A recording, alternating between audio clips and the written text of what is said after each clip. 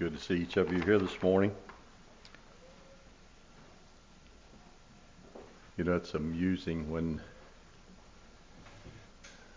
people my children's age talk about the things that they can't do that they used to be able to do, and I thought, Andrew, just enjoy what you got while you got it. No, that's... And I found out something else. Sometimes an omission can work out for good. I didn't want to say forgetfulness because I'm talking about my wife. But when we got ready to leave for Sunday school, she said, hey, I need something out of the van that I left in there between Sunday school and church. And I thought I better get it so I don't forget it after Sunday school. So I went out to get it, and don't you know, somebody looking for this church building was driving right past the end of the walkway when I went out, because these smart devices were directing her when she was coming from the south to come in by way of Interstate 66 for some reason. And so God uses things that we omit sometimes as a blessing. And so we are glad you're here. I don't remember when this church started or what it looked like, but I remember when we came here. How long ago has it been? 13 years ago. What was it, about 30-some on a Sunday morning? More than that? Okay. Not a whole lot. But you all probably remember when it was in the 20s. So it is good to have you here this morning. And I don't understand how God works in everything. If you do, I'd like to talk to you after church. Because I thought what I was supposed to preach on this morning was something I hadn't used here, or at least over 10 years ago. It might be familiar to some of you, at least some of the things I say this morning. But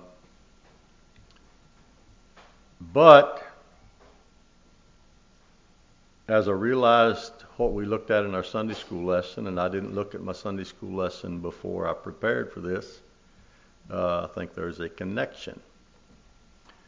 Because we look at the difficulties in life as a negative too many times. And Scripture points to those as maybe some positives, and we want to look at some of those this morning. I want to start out in Romans 12 this morning. I don't plan to make a lot of comments here, but as we read through here, there's a few things I want to pick out, and then I want to go to an Old Testament passage and see what is for us there. One of the things that directed me this way, we read in a devotional this week about the salt that Christians are to be and how that salt is being lost. And part of it was from verse 2, where it talks about being squeezed into the mold of the world instead of being that salt that the world needs. That's not the focus of the message this morning, but that was what got me started this way. Romans 12, starting at verse 1, I beseech you, therefore, brethren, by the mercies of God, that ye present your bodies a living sacrifice, holy, acceptable unto God, which is your reasonable service. And be not conformed to this world, but be ye transformed by the renewing of your mind, that ye may prove what is that good and acceptable and perfect will of God. For I say through the grace given unto me, to every man that is among you, not to think of himself more highly than he ought to think, but to think soberly, according as God hath dealt to every man the measure of faith.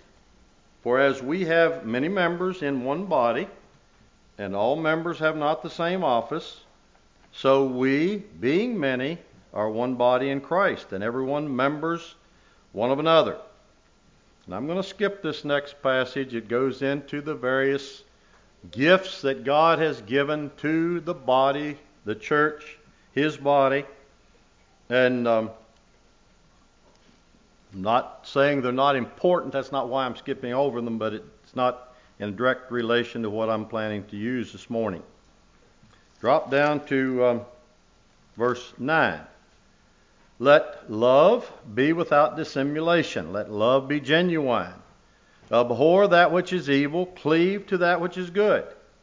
Be kindly affectioned one to another with brotherly love and honor, preferring one another. I'll stop there just a little bit. That would correct most of the conflict of mankind if we lived that way. Genuine love, abhorring evil, cleaving to good, kindly affection one to another with brotherly love, and then preferring one another. Now, maybe before I read further, I'll just say probably the reason God directs me to some of these things is because I need it, maybe worse than anybody, in living life. And by the way, that is what I have at the top of my notes, living life. Verse 11, not slothful in business, fervent in spirit, serving the Lord, rejoicing in hope, patient in tribulation, continuing instant in prayer, distributing to the necessity of saints, given to hospitality. Bless them which persecute you, bless and curse not. Rejoice with them that do rejoice, and weep with them that weep. Be of the same mind one toward another. Mind not high things, but condescend to men of low estate. Be not wise in your own conceits. Recompense to no man evil for evil. Provide things honest in the sight of all men. If it be possible, as much as lieth in you, live peaceably with all men. Dearly beloved, avenge not yourselves, but rather give place unto wrath. For it is written, vengeance is mine, I will repay, saith the Lord. Therefore, if thine enemy hunger, feed him. If he thirst, give him drink. For in so doing thou shalt heap coals of fire on his head. Be not overcome of evil, but overcome evil with good. I wish I could remember back some of the things from last Sunday's Sunday school lesson in intermediate class, because it went down through some of these things in the last part of that reading.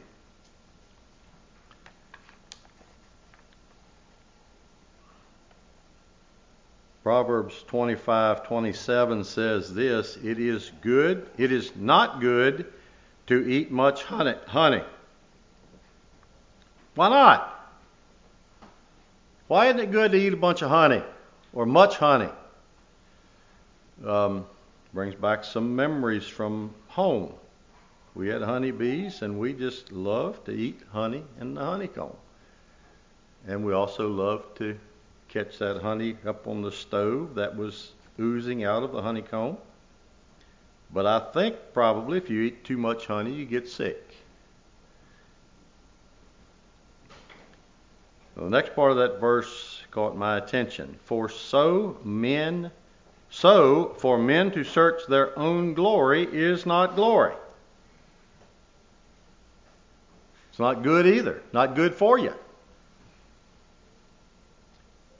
Another version puts it, nor is it honorable to seek one's own honor. I want to read now from Ecclesiastes 7. And I wanted to start down in the chapter a little further. But some things in the early part of this chapter caught my attention. And I want to go through some of these things verse by verse just a little bit.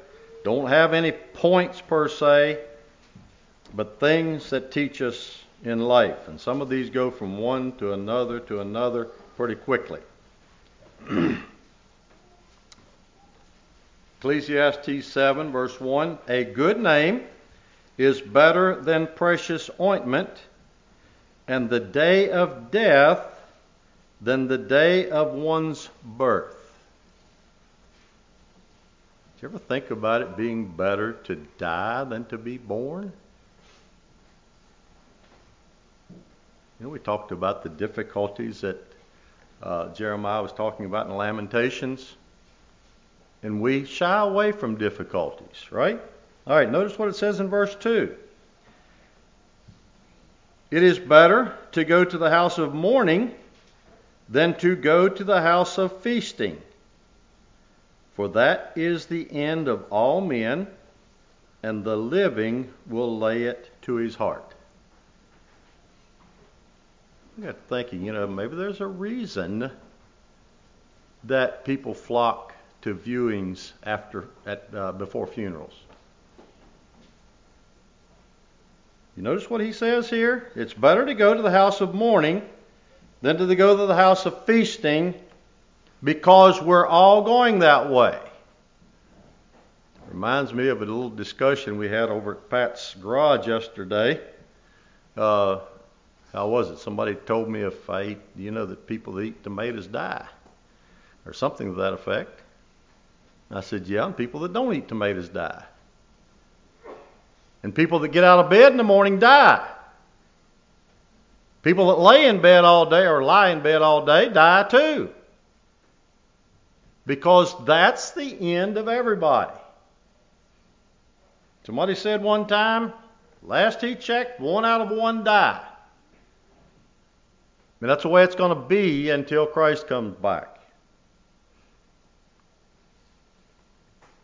Better to go to the house of mourning than to the house of feasting, because that is the end of everybody, of all men. And those of us that are here will take it to heart. We'll learn from it. It's good to go there. All right, verse 3. Sorrow is better than laughter, for by the sadness of the countenance the heart is made better. Don't sound very good to this whole human body. Sadness, sorrow is better than laughter, because by sadness the countenance of the heart is made better. Verse 4, the heart of the wise is in the house of mourning, but the heart of fools is in the house of mirth. It is better to hear the rebuke of the wise than for a man to hear the song of fools. For as the crackling of thorns under a pot, so is the laughter of the fool. This also is vanity.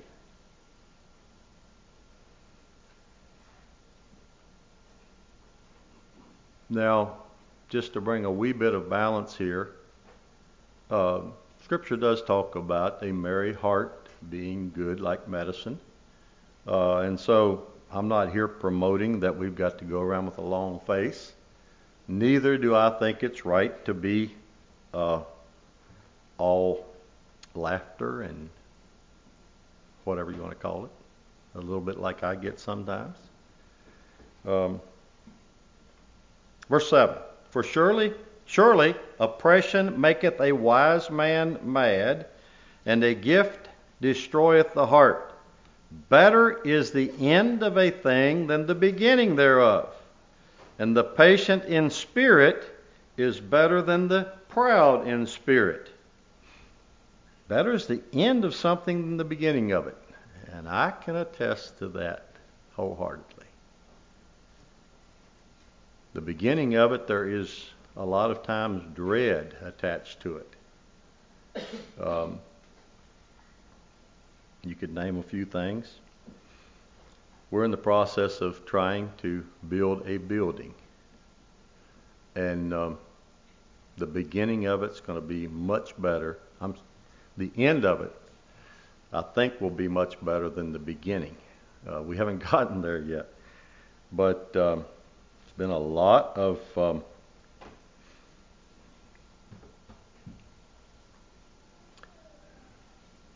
not sure what word to use, but anyhow, a lot of unsettledness in the beginning and working through some of these things. Better is the end of a thing than the beginning thereof. Verse 9, be not hasty in thy spirit to be angry, for anger resteth in the bosom of fools. Verse 10, Say not thou, what is the cause that the former days were better than these? For thou dost not inquire wisely concerning this. Not sure I ever noticed that verse before. In my lifetime, I've heard a lot about the good old days. But you know, sometimes when I look back, I really wonder what was so good about those old days. When I think back to the life of my parents, and yes, they were older than most parents. Just thought about it coming up the road today. I have a son that is as old as my dad was when I was born. And it puts things in a little bit of a different perspective. But when I think back to their life, they lived through the Depression. They lived through the dust storms. They lived through terrible times. Yet sometimes we refer to them as the good old days. Now, I'm not sure what the writer here was, why it was an unwise inquiry. Was because of his focus on looking back, or what the reason for his focus, or if it was just unwise to look back. But when I look back to my parents' time, my grandparents' time, I see a lot of things there that aren't very good about those old days. And I see things now and I think, well, these things are not very good. But when I look back, there's not as big a difference as I'd like to think there was. My grandpa, was one in his family that chose God. And it had an effect. My dad chose a different path than most of his siblings. My mother doesn't fit in with her family as far as what she appeared like and what she did and the things she promoted.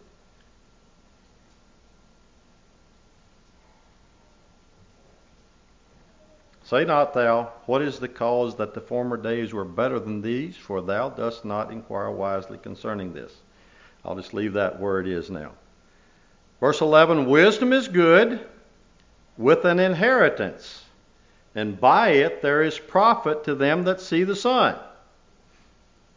Wisdom is good with an inheritance. Now my center reference for that one says, is as good as an inheritance, yea, better also.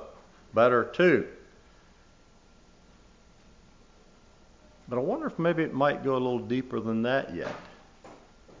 Wisdom is good with an inheritance.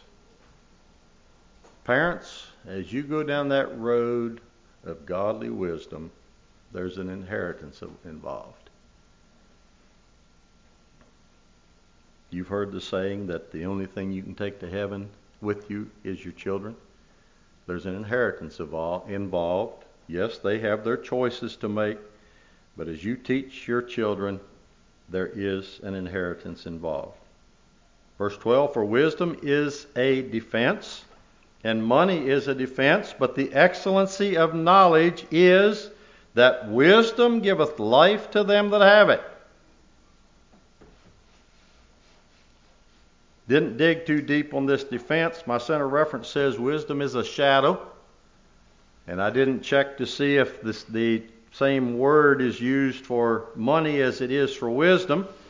But the excellency of knowledge is that wisdom gives life. When you put wisdom to practice, it gives life. Verse 13, consider the work of God, for who can make that straight which he hath made crooked? In the day of prosperity, be joyful. But in the day of adversity, consider. God also hath set the one over against the other to the end that man should find nothing after him. What God makes crooked, you can't make straight. I thought about it in respect to weather. Yes, I'm glad I'm not in Louisiana this morning. But God dictates where that storm is coming. Man can't change that. I watch the weather. I thought about it last evening. If I would have watched the clouds too much, I wouldn't have mowed my grass.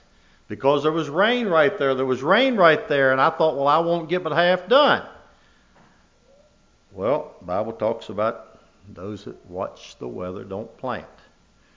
And so I got out and mowed grass. And when I was pulling into the shed, the drops started to fall. So I got my grass mowed. But God could have rained me out. And I couldn't have done anything about it. That which God makes straight. I'm sorry. Who can make straight what He has made crooked? God sets the good and the bad together. Because you can't do anything about it. That man should find nothing after him. God is in control. And the quicker I recognize that, the better life's going to be. Verse 15, and I think this is where I initially planned to start, but there was so much in those first ones that I thought pertained to living life that I didn't want to miss it. Verse 15, all things have I seen in the days of my vanity. There is a just man that perisheth in his righteousness, and there is a wicked man that prolongeth his life in his wickedness. I don't understand that, okay? I'll just admit that. But when I look at what is written earlier in here, I think those things are to teach us that God is in control. You know, we don't understand when somebody's vibrant life is cut short and when somebody that's living a wicked life lives on. Verse 16, be not righteous over much. Ooh, that don't sound very good, does it? You know, you've heard the statement, well, I can't get it, so I won't go there. Verse 16, be not righteous over much, neither make thyself over wise. Why shouldest thou destroy thyself? So what's he talking about when he says don't be too righteous? Don't be too wise. Does that mean you're not supposed to work at being righteous, to work at being wise? I think it has to do with more my projection of who I am. Am I projecting myself as somebody that's high and holy and lofty? Somebody that's got it all together? I think that's what it's talking about. I need to be careful that I don't make too much of what I claim to be. Goes back to that one verse there in, I can't pull it up now, that I read there in Romans.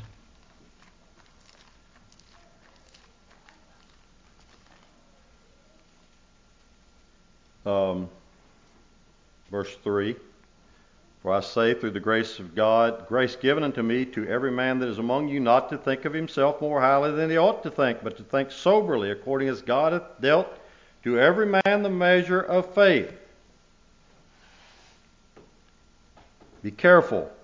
Yes, be righteous, but don't try to I was about ready to use a word, and I don't think it was the right word to use. Don't try to display how righteous you are, but yet live it out. Verse 17, be not overmuch wicked, neither be thou foolish. Why shouldest thou die before thy time? Oh, and I see people do things that I think, well, they are doing things that are plain ridiculous. And one of them I think about is rock climbing. I don't understand that. I'm sorry. And people go and rock climb. And I'm sorry, I don't know, maybe you do rock climb and maybe it's just the thrill of your life. But I cannot understand somebody that goes out here and tries to climb rocks that aren't meant to be climbed and then get stuck out there and expect somebody else to risk their life to go get them. And I thought about that. And I hope I'm not taking this out of context. Neither be thou foolish. Why shouldest thou die before thy time? You know, because if you fall off of there, the likelihood that you're going to survive it are slim and none.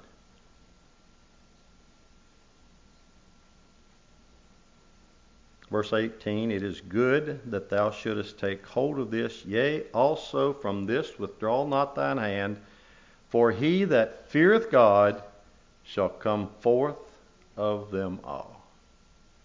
As you live life, difficulties are going to come. Good times are going to come. You might receive things that you think you shouldn't receive. You will receive things that you shouldn't receive. You will receive things that you don't think you deserved. He that feareth God shall come forth of them all. We've got to put our trust in God. He's in control anyhow. And yes, I know that was another message here the other Sunday. Verse 19, wisdom strengtheneth the wise more than 10 mighty men which are in the city. For there is not a just man upon earth that doeth good and sinneth not. Also, take no heed unto all words that are spoken, lest thou hear thy servant curse thee. I'm not sure what all that's saying. But I'll tell you what it said to me. I have walked up and heard 3 words in a conversation, and I have entered into a conversation that I know nothing about. And I have heard 3 words or maybe 5 words of a conversation, and I thought somebody was being cruel. I didn't know what I was talking about.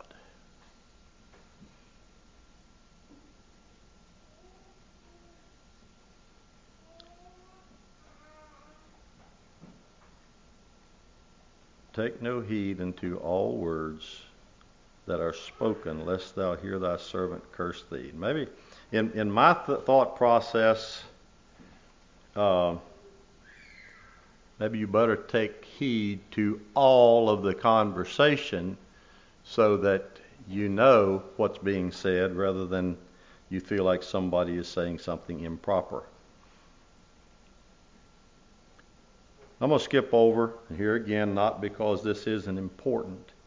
Skip over these next few verses. Verse 29, Lo, this only have I found, that God hath made man upright, but they have sought out many inventions. God didn't make a mistake when He made you. God didn't make a mistake when He made me. But I have frustrated some of the reasons God made me in my life. I've sought out many inventions that were not what God intended for me. Now, some of these things I'm going to say now as we get maybe a little more practical.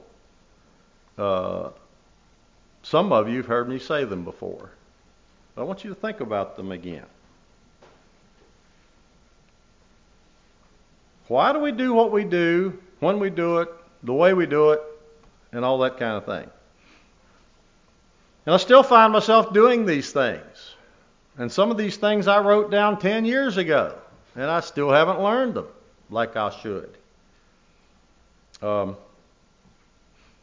was coming down the road the other day, talking to my son. No, I wasn't holding my phone. And I had to slam on my brakes to keep from hitting someone because they turned in front of me. Well, my son heard the horn blowing, and it wasn't a friendly horn toot.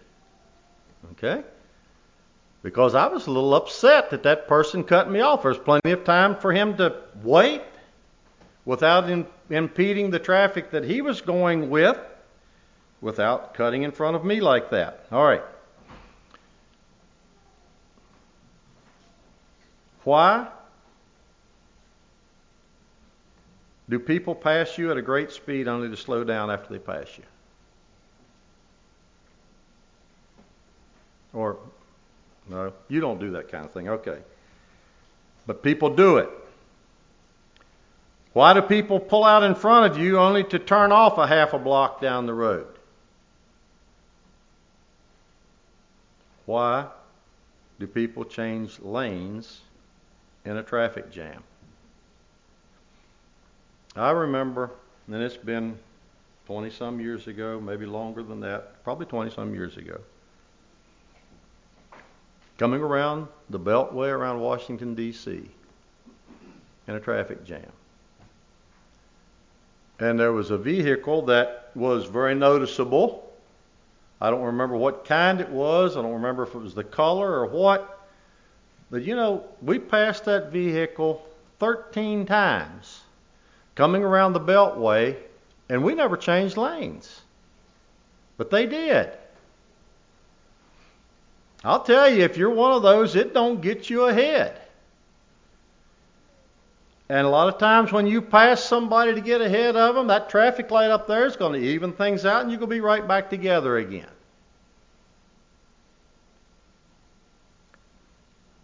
Why do people get in the lane that has the fewest cars in it at a traffic light? You know, I found out that a lot of times if you get behind a tractor trailer at the traffic light, you're getting out of there quicker than if you get behind the lane that has 3 cars in it. Because that tractor trailer is going to move 70 feet of traffic out of your way while you've got 3 20-foot pieces moving out of the way over here. And the one in the middle is going to be on their phone, and there's going to be a big space. So, yeah, anyhow. Why do people try to pass on the shoulder in a traffic jam? Or why do people stay in a lane when everyone else has merged? Or why do people pass only to exit on a ramp that's already started? And it happens. You're going down the road and this car comes up, the exit started here, and this vehicle comes up and comes off and goes all the way over to the exit.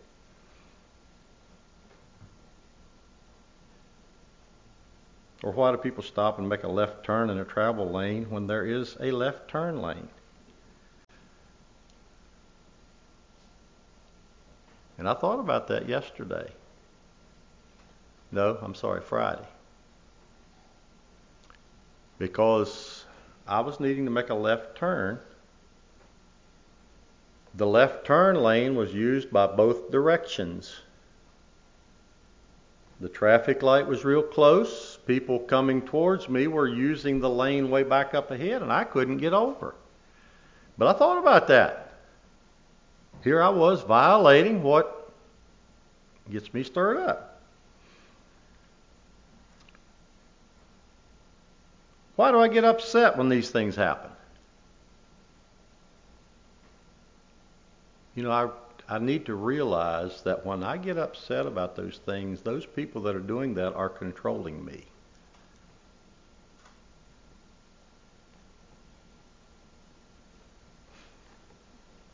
All right, some of you maybe don't drive as much. So why do people quicken their steps and look the other way to get in the checkout line before somebody approaching from the other direction? You know, somebody's coming there and they have a cart full and I've got 5 items and I'm coming this way and I'll look this way and keep on walking quickly so I get there before they do. Why?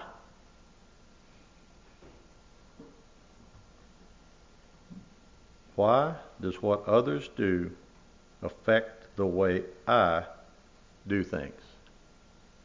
I need to do what's right regardless. You need to do what's right regardless.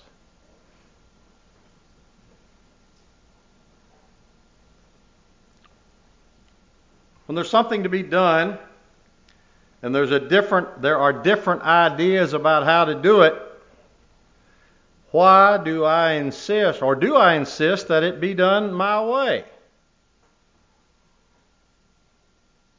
If it's done another way, why do I still insist that my way was the best? Yeah, we did it your way, but this would have been a better way. If it's done another way, do I participate or do I stay away because it was not done my way? Some may even barge ahead without considering how it may affect others. I'm going to do it my way regardless. Don't make any difference what effect it has on somebody else.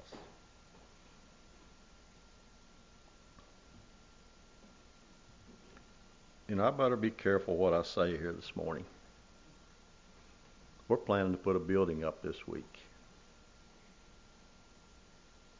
And I need to live this out. And Satan's will probably do his job to try to make me not live it out. No, because the devil can't make me not do something or do something. It's still my choice.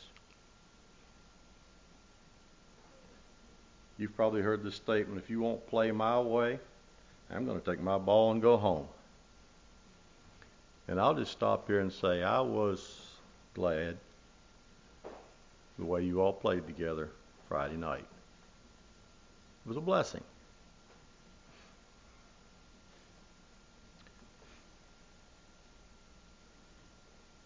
Now let's flip the switch a little bit. Why do I want others to go first? Why do I want others to go first? Why do I want to be last? That's scriptural, right? In honor preferring one another, you first, I'll go last. But why do I do that?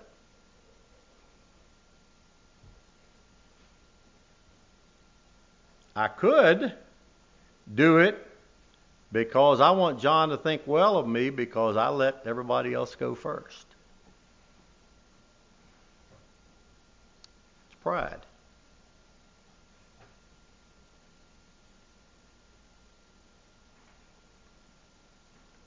Philippians 2:3 says, let nothing be done through strife or vainglory, but in lowliness of mind let each esteem other better than themselves.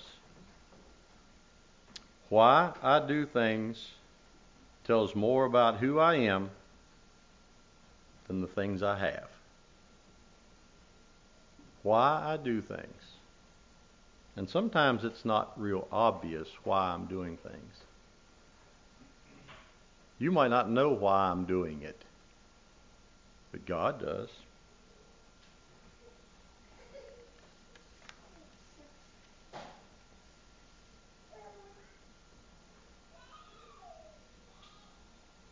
First Corinthians 10:33, and I'll stop with this. Even as I please all men in all things, not seeking mine own profit, but the profit of many, that they may be saved. These same thoughts can be there even if I am approached properly.